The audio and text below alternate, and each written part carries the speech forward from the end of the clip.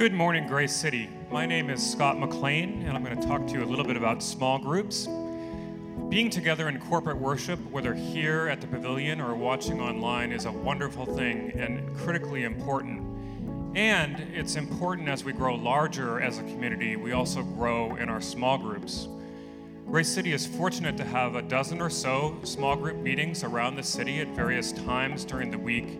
And I want to thank the small group leaders for being consistent throughout the pandemic and holding safe meetings via Zoom, and we continue to do that. Small groups are important because there are places where we can develop true friendships.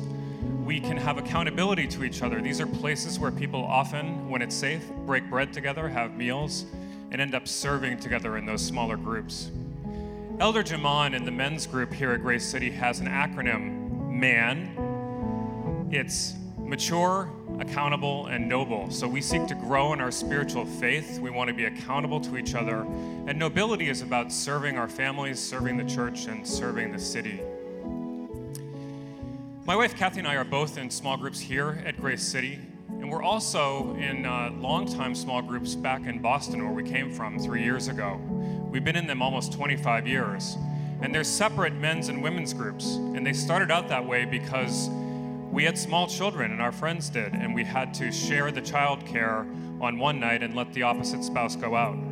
Well, our oldest is now sitting here. She's 25. We remain in those small groups. And again, this is a place where this summer we were at a wedding of one of our friends' oldest. So we've lived lives with them for the last 25 years, seeing the kids grow, being accountable through the hardest times in our lives, and we remain involved in those. So I encourage you to consider small groups. There'll be a call to action at the end of the service and a sign up. I'll be out there at the circular tables at the end.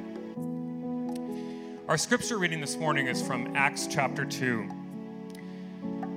They devoted themselves to the apostles' teaching and to fellowship, to the breaking of bread and to prayer. Everyone was filled with awe and the many wonders and signs performed by the apostles. All the believers were together and had everything in common. They sold property and possessions to give to anyone who had need. Every day they continued to meet together in the temple courts. They broke bread in their homes and ate together with glad, sincere hearts, praising God and enjoying the favor of all the people. And the Lord added to their number daily those who were being saved. Jesus, from my heart to the heavens, Jesus be the center. It's all about you. Yes, it's all about you. Let me pray for us. Dear Heavenly Father, we pray that no matter what we are doing, that you are at the center, that everything we do is for you.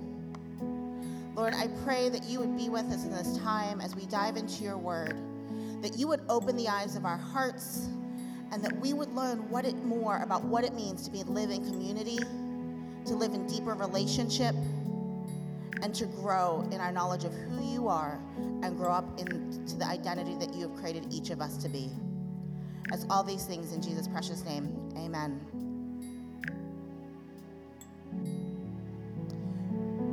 Good morning, Grace City. Thank you, Scott, so much for that beautiful testimony and sharing how living in community and being in that small group for so many years has made an impact, and for sharing that scripture. Last week, Corey talked about, as we're in our State of Grace series, he talked about the importance of corporate worship. And as Scott said, there is so much power and need for us to come together as a corporate body, but it can't fill everything. And that we also need places that we can go and to know God more deeply in an individual way, and to be known in a way that just isn't practical here in a large group setting. And so we're going to be looking at this passage that Scott read from the early church, from Acts. And was kind of calling it back to the basics, or back to the beginning. And when I was thinking about that phrase, back to the beginning, the song from Sound of Music, and Don't Worry, I Won't Sing, do, re, mi, we're going back to the beginning is a very good place to start, and then they go through the scales of do, re, mi. And just like when they're going through the scales, When we hear the worship team, when you listen to music, you don't hear do, re, mi, or re, that arrangement. You hear the words, you hear the music, you hear the melody and the harmony. But at the heart of it is that do, re, mi. And so as we look at this passage, I want us to look at it as, yes, it is getting back to the basic, but it's not to be a strict how-to guide. It is about taking these elements that we're going to look at here in the scripture, and what does that expression look like for us here in 2021 living in Baltimore City. So we're mostly going to be sticking with this first verse from Acts 2:42, and let me just read it. They devoted themselves to the apostles' teaching, to fellowship, to the breaking of bread, and to prayer. And so I want to spend some time on each of those four things. And why do we think those were the things that they listed here? They devoted themselves to teaching. Jesus had just left. He had just ascended back into heaven. And many of these were brand new Christians. Some of them had known Jesus during his earthly ministry, and some did not, and were learning from those other disciples. They needed to learn the why of their gathering. They needed to know what was bringing them together. The word for church is just ecclesia. It just means gathering. We gather in so many different places every single week. But that's not church, because at the foundation of that gathering needs to be Jesus' teachings. It says in Acts 2:22 through 24, the teaching that was led by Peter, fellow Israelites, listen to this. Jesus of Nazareth was a man accredited by God to you by miracles, wonders, and signs, which God did among you through him, as you yourselves know. This man was handed over to you by God's deliberate plan and foreknowledge, and you, with the help of the wicked man, put him to death by nailing on the cross. But God raised him from the dead, freeing him from the agony of death, because it was impossible for death to keep its hold on him. Everything we're going to talk about today is not possible without what Jesus did, without what he did for us on the cross, and that he died and rose again and paid the price of our sins. I've heard this idea of you need to preach the gospel to yourself daily. And at first you can kind of think like, especially if you've been a Christian for a while, like, I know the gospel, what do I need to preach it to myself for? But what it is talking about is, what in that day do you need to remind yourself about the power of that gospel? Maybe one day you need to remind yourself that you are a beloved child of God, that you are loved, that you were seen, that you were planned before you even really existed. Maybe one day you need to remind yourself that the same power that raised Jesus from the grave lives in you. That with the Holy Spirit, we can do more than Jesus could do while he was here on earth. Maybe that's what you need to preach to yourself one day. Maybe you need to remind yourself that God provides in unexpected ways and surpasses what we could ever imagine. I don't know that any of us would have written the salvation story the way that God wrote it, but it was more than any one of us could have imagined. No matter whether you have been a Christian for 5 minutes or 5 decades, we need to ground ourselves in this teaching, in this gospel. And remember, because that is the way that we make Jesus the center of it all. It says in verse 242 that they devoted themselves to. It was not just done in solitude.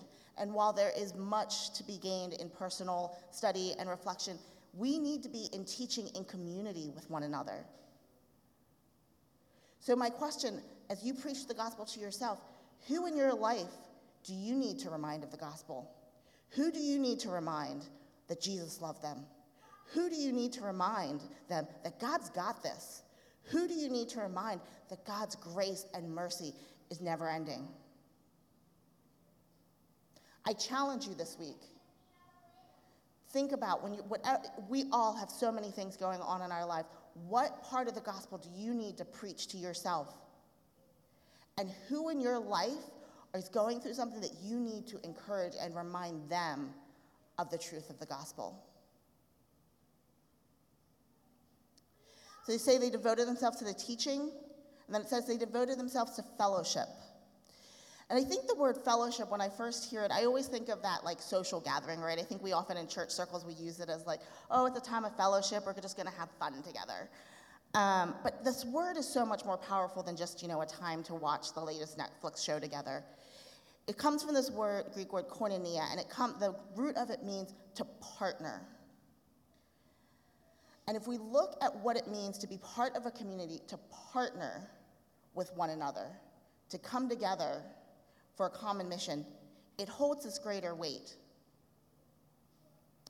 A lot of times when we think of groups and partners, we come back and we flash back to those not so great memories of group projects when we were back in school. Did anyone actually like the group projects?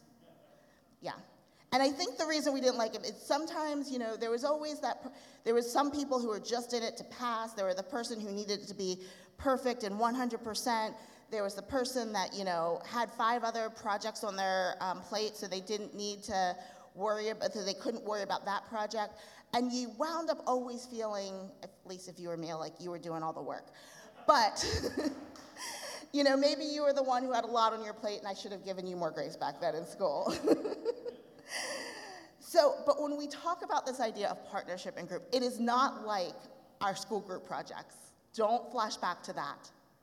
What it is, when we talk about fellowship, we are talking about people joined in the common commitment to the same mission, to see God's kingdom come here on earth, here in Baltimore City, as it is in heaven. When we join together for that common mission, we are looking for partners to walk alongside us and do that. Any one of us who've probably embarked on something hard know that it's a lot easier with a partner. It's a lot easier to maybe get up early and start that workout if you have someone else that you're meeting and you know you're going to let them down. I'm not married, but I have been part of various different partnerships throughout my life. I've lad partners, I've had work partners, I've had ministry partners, and I will say my ministry partners are the strongest partnerships that I've ever had. These partners, we have probably seen the best and the worst of one another, and we have come out on the other side more committed to our friendship and more committed to our mission than ever could have been possible if we had gone at it alone. I have lifelong friends who've moved on and we are no longer doing ministry together, but they are lifelong friends because of the foundation that was built as ministry partners. In order to have a partnership, you really need to know the other person. You need to trust the other person, and that can be hard. And you need to appreciate that the other person might want to do things a little bit differently than the way you would have. But with that comes the beauty of how God has made each of us unique, each of us in his image and his imago Dei, and that we together make a more complete picture of him. So how do we build that type of trust to come together in that partnership? And it says, by the breaking of bread, in the next part of that verse.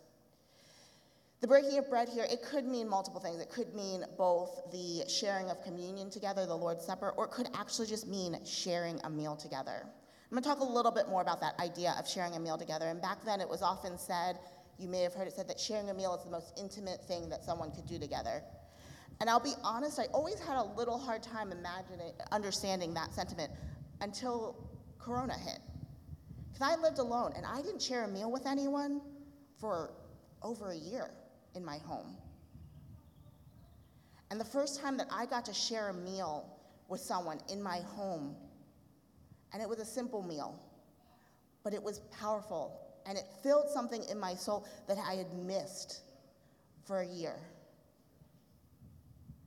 Now in COVID, you do think twice about who you invite into your home, who you sit down and have a meal with. It's not just, oh, you're gonna go and have a meal with anyone. It is there.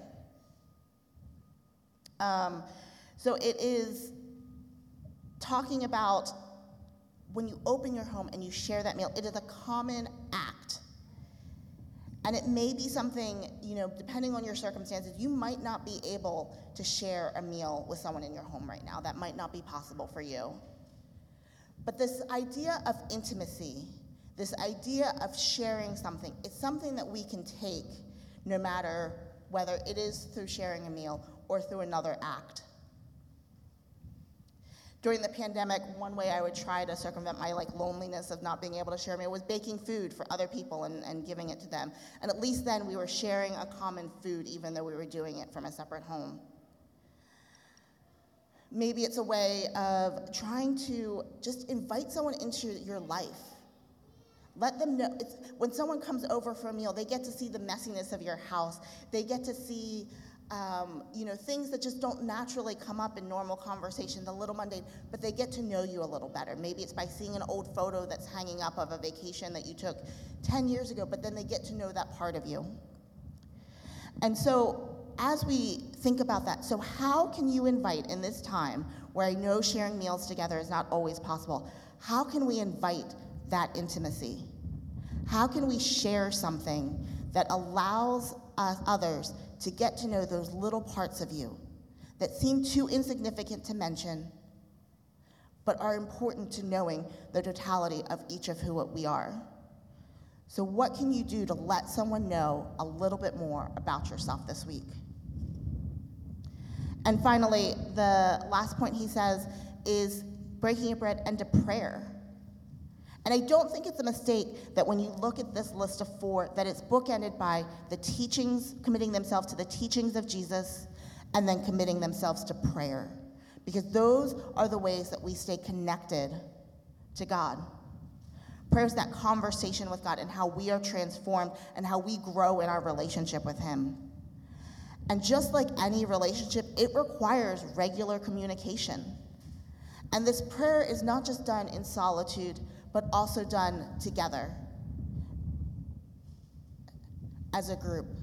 That you pray for one another, that you hear what is the deepest longings of others' hearts that they are pleading to God for, that they are asking God for guidance on, that you pray with them and you pray for them. And in that, you build that bridge between that person and God, and you, as 3, become joined even more closely. Who can you be praying for? Who can you invite to pray for you? Because that can be scary too. So we've looked at these 4 expressions of teaching, of fellowship, of breaking of bread, and of prayer. And so my first question to you is, do you have a group of people that you can dive into God's word with, that you can grow in your knowledge with Him, where you can experience partnership and fellowship, where you have intimacy, and where you are praying together? My next question to you, as you answer that one, are the people that you're picturing in that group of you, with you, are they the ones that you chose, or are they the ones that God chose for you? I heard a quote once that small groups are the friends that God chooses for you. And I have been involved in a small group for over 15 years. And I'm going to be really honest, and hopefully no one that's ever been in a small group doesn't throw things at me, but I haven't liked every single person that's been in my small group with me. But I have learned to love them. And I have gotten to know God more because of sometimes of those people who I at first didn't like. I have had to find the imago Dei, that image of God, in people who weren't like me, who weren't necessarily the people that I would choose to spend time with, but are the ones that God decided that I needed to know and then I needed in my life. So my very first small group, it actually met just maybe like a block or 2 up from here. And when I was looking for a small group, I was very intentional, and I had a list of criteria of what I wanted in that small group. And I thought I had found that group. And the first meeting, it was very clear that none of the criteria that I thought were there were actually in reality. Had it been an online date, I would have called it catfishing. But I think that is the group. I know that is the group that God wanted me in. The leader that put the advertisement that had all the criteria that I want has no idea why she advertised it in that particular venue and why it was all said that way, but it was, and I think it was so that I would show up. This group, I grew in my understanding of who God was.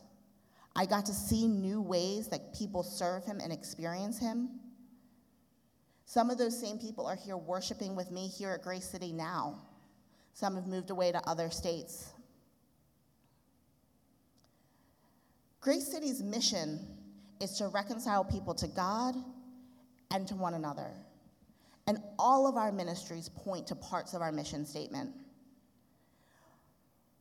But these small group gatherings, and they may be an official small group, it may be something else, but they are what allow us to reconcile to God, to know him, and to reconcile with one another. These are places that we can know him and be known. So I have 3 points as we want to look at what it looks like to live out these practices of the early church, and these 3 points of how to, of what to consider when we put these things into place. So whether it's an official small group or some other ministry, what we need to think is we need places that we invest. And so when we think of the word invest, we often think about what we can get out of it. And so investment is not something I know a lot about. So I did check in with Brendan O'Brien, our resident money expert. But he, he'll tell you, you put money in and then you get more money out. That's the goal of investment. And you think about this return for retirement or whatever it is that you're saving for. And so, but at the heart of investing, if you want the money out, you have to put something in. You don't just get money out by putting nothing in. You have to make a contribution and you have to commit. I think in the past year, the stock market has been very crazy, and there was a lot of, as things were going up and down, people were really wanting to pull out their investments because they were afraid of what was going to happen, or they thought it was really good, so let me pull out now. And according to Brendan, the advice is just to sit tight, to not make that emotional decision when things are going up and down, but to stay. And sometimes when we invest in groups, things get a little crazy. Things get messy. And our first instinct is, let me pull out. Let me get out before it gets too bad. Or maybe life is so great, you're like, I don't really need these people. Life is great. I've got all this other good stuff going on. I don't need to be going to this to be investing here anymore. That's not the times to make those decisions, because it's when those ups and downs, they don't last. And you need to stay. When we think about investing, we often think about what we're going to get out of it. But when you're thinking about investing into groups, into ministries, into God's kingdom, it's not about what we get out of it. It might be what someone else gets out of it. It might be what God takes, that small amount that you invested, and he multiplies that. He magnifies that more than anything that you could ever imagine. There are times that I've invested in things and gotten and walked away on certain days and felt like I got nothing out of it. And I know those are hard times, and you want to quit and you want to walk away. I've also been blessed to have times where I know I didn't put much in and walked out with so much from a situation. When I'm preparing for this, I did text one of my first small group leaders. She moved away in 2007, over 14 years ago. And as part of that small group that I joined, there is so much of what I am involved in today, and even standing here now, I can trace back to relationships and things that I learned in that particular group. And I texted her, I said, I'm preaching on small groups on Sunday, and I want you to know that you're a part of this. That her investment 14 years ago may lead to something that comes here, even though she hasn't lived here in Baltimore for years.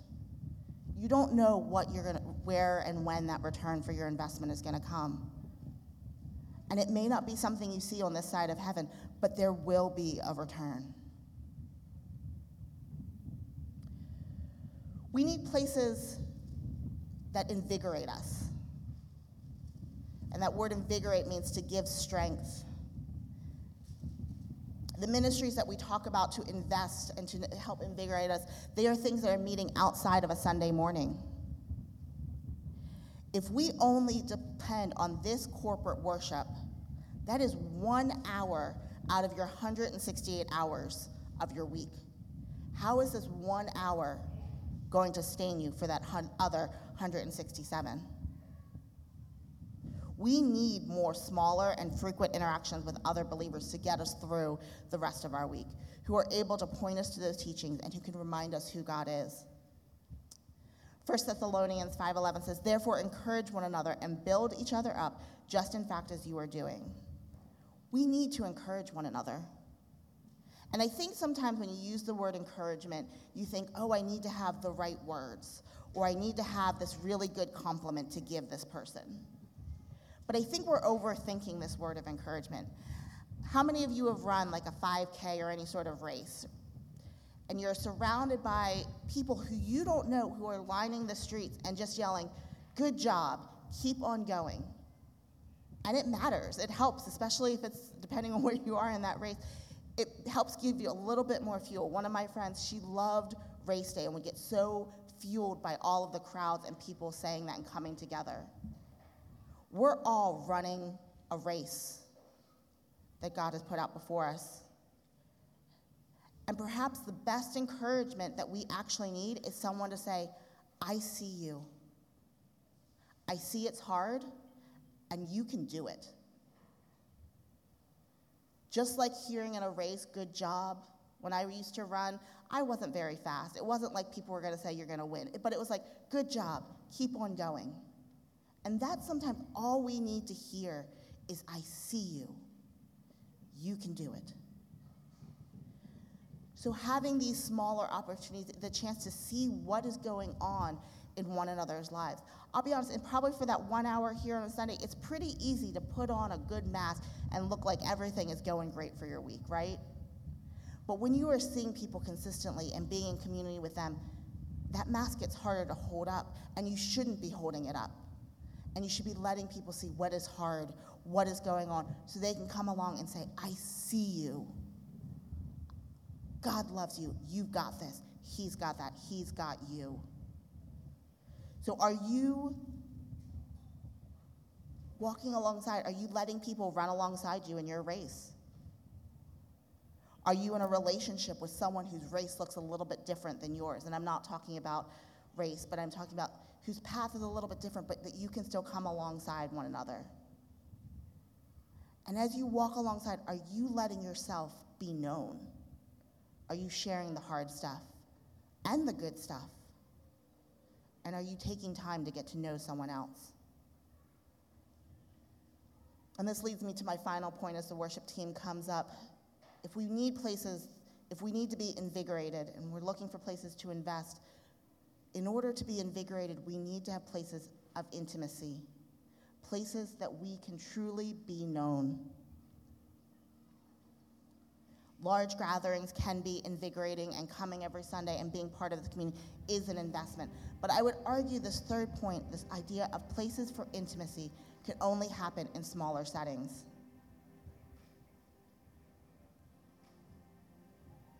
We are called to be in fellowship, in koinonia, in partnership, and in an entrusted relationship with one another. And we are also called to be in those relationships with God, and we need others around us to do that. You know, often I've heard this passage in Acts lifted up as like, oh, the early church had it so great. They were, this is the example. But it was messy. It was full of sinful people who were making mistakes and probably hurting one another by accident, and it wasn't perfect.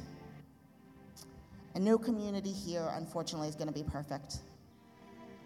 And for those of you who maybe are sitting here and thinking, I tried being in community, and I got hurt, and it didn't work out, I want to say I'm sorry.